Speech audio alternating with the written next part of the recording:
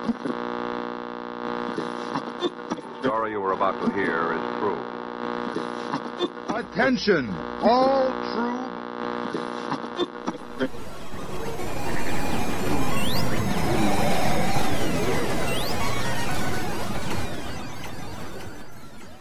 She's alive! Alive!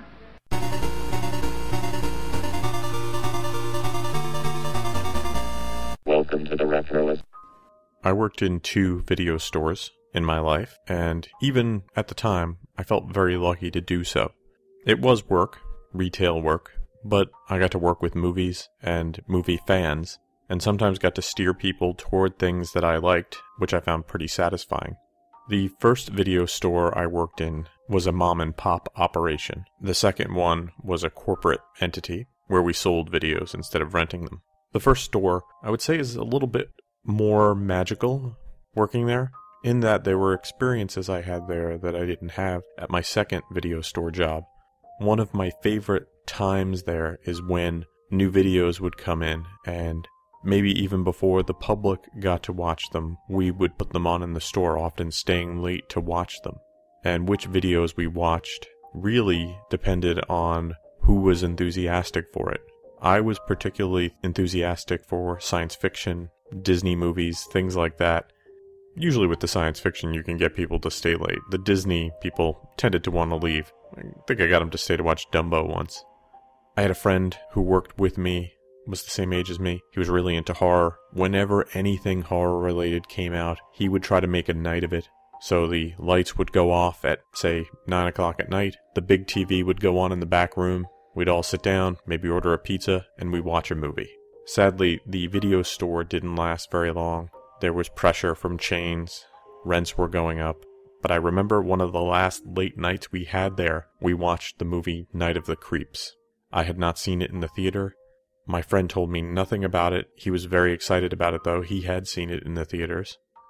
I watched it and was instantly won over. I loved the inside horror jokes, which have only gotten better with time for me. I liked the very B-movie feel to it, and it is a B-movie on purpose. It was a real treat, and a lot of the movies I got to see there were a real treat. Not because I got to see them for the first time, sometimes I didn't, but because I got to enjoy them with people who were really into them, and often they could pause, or not pause, they could just talk over it, and they would teach me new things about these films that I was seeing. I got paid minimum wage most of the time I worked in the video business, but the education that I got in film and the experiences I had were worth much more than that. I really do like on-demand video, but I do miss the atmosphere and the memories going to a video store trigger. Still, I can watch a movie, say one that I watched there for the first time, like Night of the Creeps, and I'm instantly transported to that back room. So on today's show, we'll talk about Night of the Creeps. We'll talk about the people in front of and behind the camera. We'll talk about the production of the film, the soundtrack, its reception, its home video release, and its, quote, sequel. We have an info-packed episode ahead of us, so without further ado, let's start the show.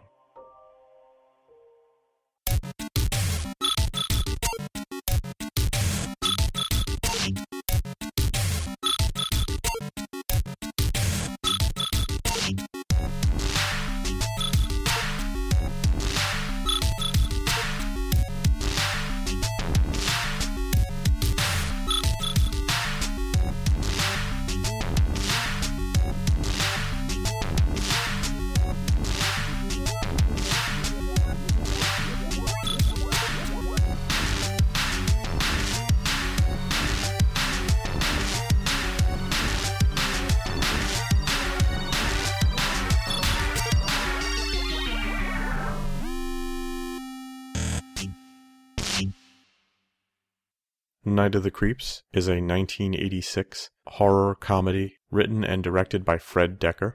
It stars Jason Lively, Tom Atkins, Jill Whitlow, and Steve Marshall.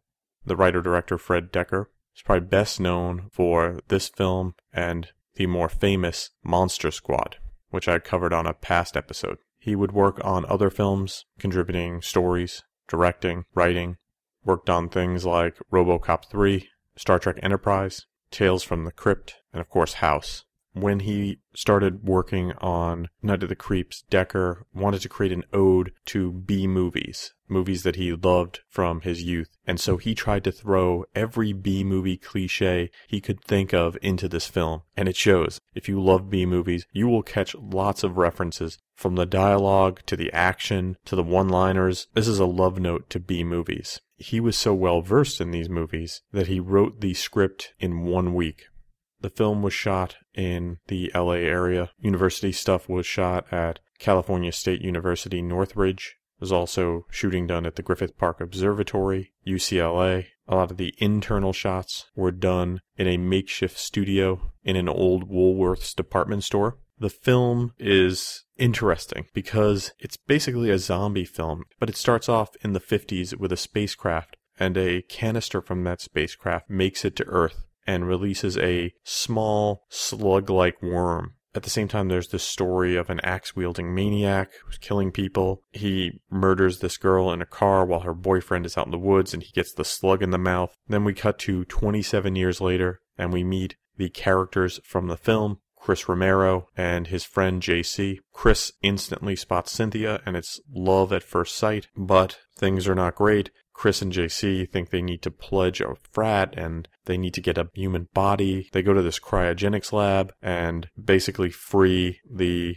guy who had the slug in his mouth. And the slug gets out there and starts creating mayhem. Meanwhile, the young cop who went after the axe murderer and who was haunted by that particular crime shows up, and these worlds all intertwine. Will they be able to stop the slug infestation? Will a lot of people die? You better believe it, but it's all done tongue-in-cheek, fairly humorous, sometimes almost cartoony.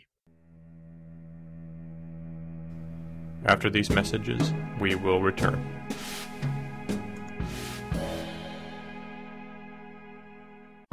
In the laboratory of Dr. Frankenstein, something incredible was created.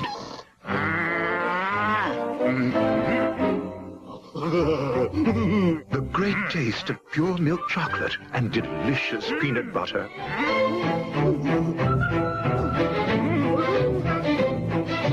Unfortunately, no one would listen. And so the world would have to wait for the two great tastes that taste great together in Reese's Peanut Butter Cups. Gee, Tony, this place looks haunted. That'll help scare away anybody who tries to steal the secret formula for Kellogg's Sugar Frosted Flakes cereal. Steal it? Well, after all, the formula makes Frosted Flakes a delicious part of this nutritious breakfast. The secret taste of Frosted Flakes makes Tony say, They're great! Tony, he almost stole the formula. I'd say he didn't have a ghost of a chance.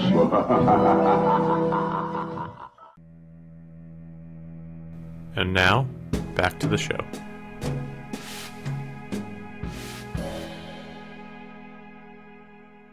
A lot of the characters in the film are named after people involved in the horror or science fiction industry. It starts with the name of the university, which is Corman University, named after Roger Corman, but there are many more.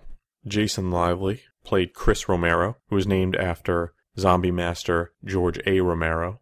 Lively started his career young. He's probably best known for his work in Night of the Creeps and as the second Rusty Griswold in National Lampoon's European Vacation. A very underrated Rusty, in my opinion. There were some commercials for the Old Navy chain of stores a couple of years ago, and Lively was brought out of Rusty retirement to portray Rusty again in those commercials. Jason Lively also auditioned for the role of JC, a role that would go to a different actor. We'll talk a little bit about him later. Jill Whitlow played Cynthia Cronenberg, named after director-writer David Cronenberg.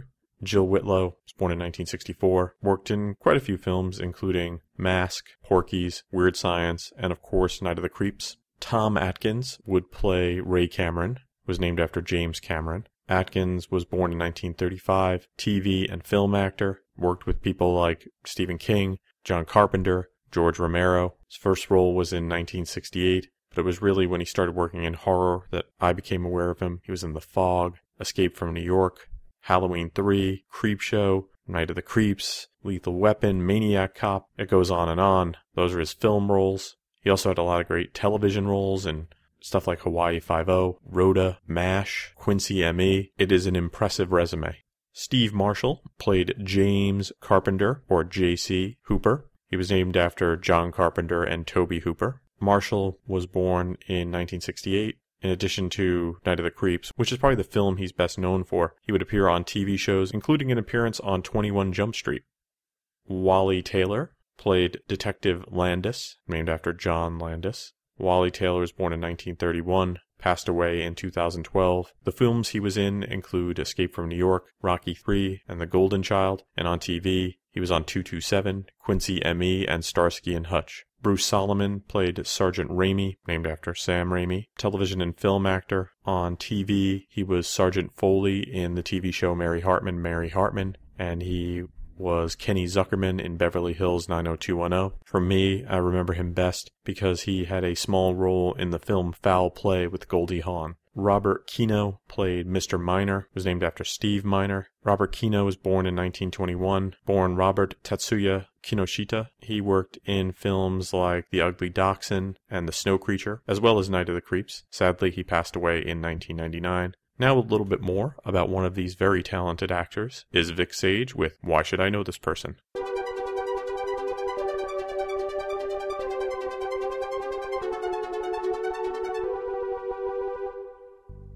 Hi friends, Vic Sage here with Why Should I Know This Person?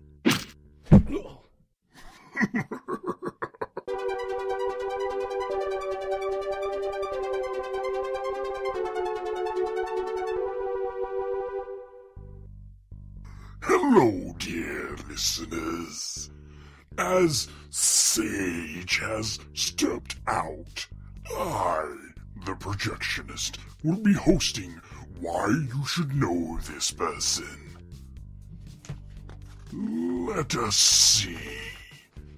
We will be discussing Night of the Creeps writer and director Fred Dekker. Fred Dekker was born on the 9th of April of 1959 in the city of San Francisco, California. Being a bright young lad, he naturally gravitated towards horror films, wishing to become a film director himself. It would appear he was rejected by the USC and UCLA film schools, but found acceptance at UCLA thanks to his enrolling as an English major. At UCLA, he came in contact with other students who were destined to be involved in show business, like Shane Black, Ed Solomon, and Chris Matheson, the offspring of the legendary Richard Matheson. Mr. Dekker received his first taste of the perils of filmmaking when he was hired to craft a 3D remake of Godzilla. That fell through, but at the age of 27, he sold a screenplay for his horror comedy entitled House. The same year, he would write and direct the low-budget cult classic Night of the Creeps, before joining with Shane Black the following year to co-write and then direct The Monster Squad. Fred Dekker was also responsible for writing 4 episodes of the popular cable channel HBO's Tales from the Crypts, directing the segment entitled The Thing from the Grave. Fred Dekker came up with the story for If Looks Could Kill in 1991, though Darren Star would craft a screenplay from the idea. And in 1993, he wrote and directed the 3rd entry in the RoboCop film franchise. In recent years, he has written teleplays for Star Trek Enterprise, and it was announced he was writing with Shane Black a sequel to Predator, which Mr. Black not only co-starred as a soldier in the original film, but was also an uncredited script doctor. This has been The Projectionist. Goodbye.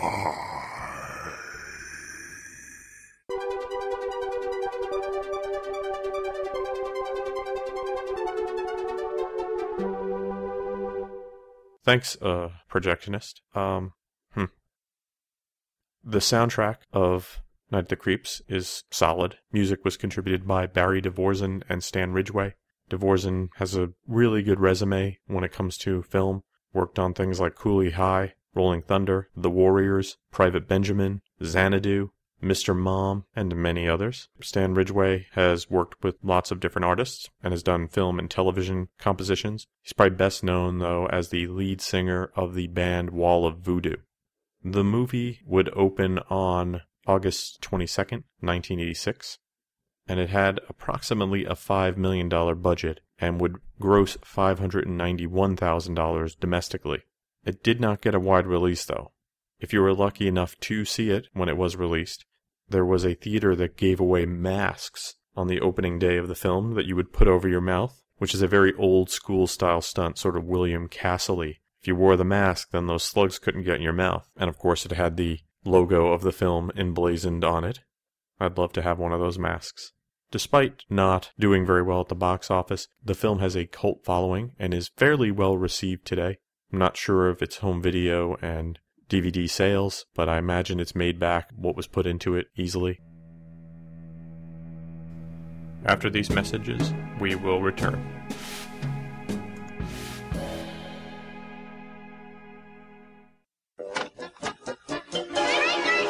Last year, one of everyone's favorite candies appeared in a Halloween-sized pack. Skittles. And word spread quickly. Is this the house that gives Skittles? See, I told ya. Hi, I'm Dumpy the Pumpkin, Carvel's fresh ice cream cake, and I'm back for Halloween. And here's my friend, Wiki the Witch. Having a Halloween party? I'm Wiki the Witch. And what could be more fun than to have us for Halloween? We're both made fresh daily at participating Carvel ice cream stores. You want to send one to a friend? Please phone 800-327-GIFT and call the Cake Honors most major credit cards. Thank you. And now, back to the show.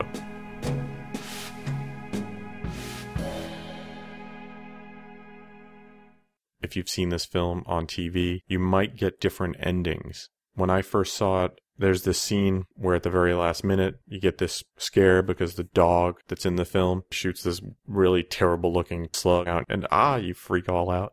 But there's another ending, which I've seen since then, where Cameron, who is taking care of most of the slugs, falls down and slugs come out of him, and they slither into a cemetery, probably into bodies. You also get the UFO that was searching for them at the very beginning reappears, and we're led to believe there will be a sequel. Sadly, we never got a real sequel, although Deckard would go on to create the Monster Squad, and it gets referenced in this film, which is kind of fun if you're watching it. I was watching it a couple of times this year, and there's some graffiti on the wall of the bathroom that says, "Go Monster Squad," and I could not agree with that sentiment more. There was a film called Zombie Town that was released in 2007, which is sometimes billed as a sequel to Night of the Creeps. It is not. It has no affiliation with it, but I've read that a whole bunch of times online. Almost makes me want to check it out, but I'm not going to fall for that. I know that that is what they're doing to me. They're telling me it's like Night of the Creeps enough, but they're just trying to glom onto something I like. I'm not going to allow them to do it.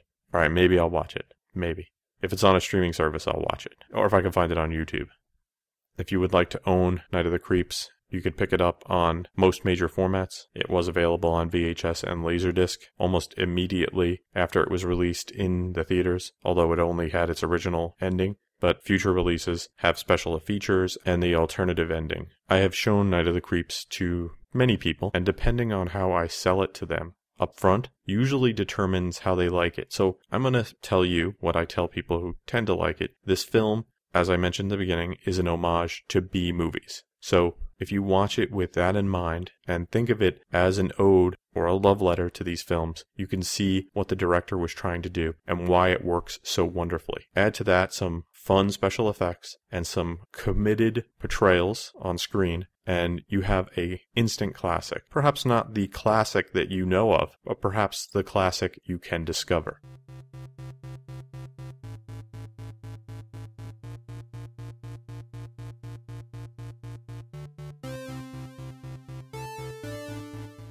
Thanks for listening to the show. For more retro fun, you can drop by the website at www.retroist.com. You can follow me on Facebook and Twitter. I'm at facebook.com/retroist.com and twitter.com/retroist. The music you hear on the show is by Peachy. If you have musical needs, you can email Peachy at peachy@retroist.com. Thanks to Vic Sage for another great Why Should I Know This Person. If you have feedback for Vic, you can email him at vicsage@retroist.com. I guess with all this weirdness, I should also thank The Projectionist. If you have feedback for The Projectionist, you can find him on Facebook at Projectionist Haunted Drive-In. Thanks for listening to the show, and I hope you have a great weekend.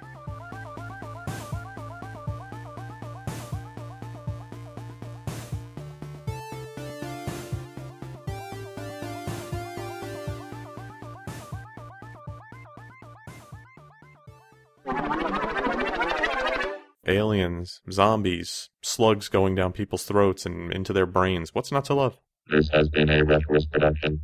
Goodbye.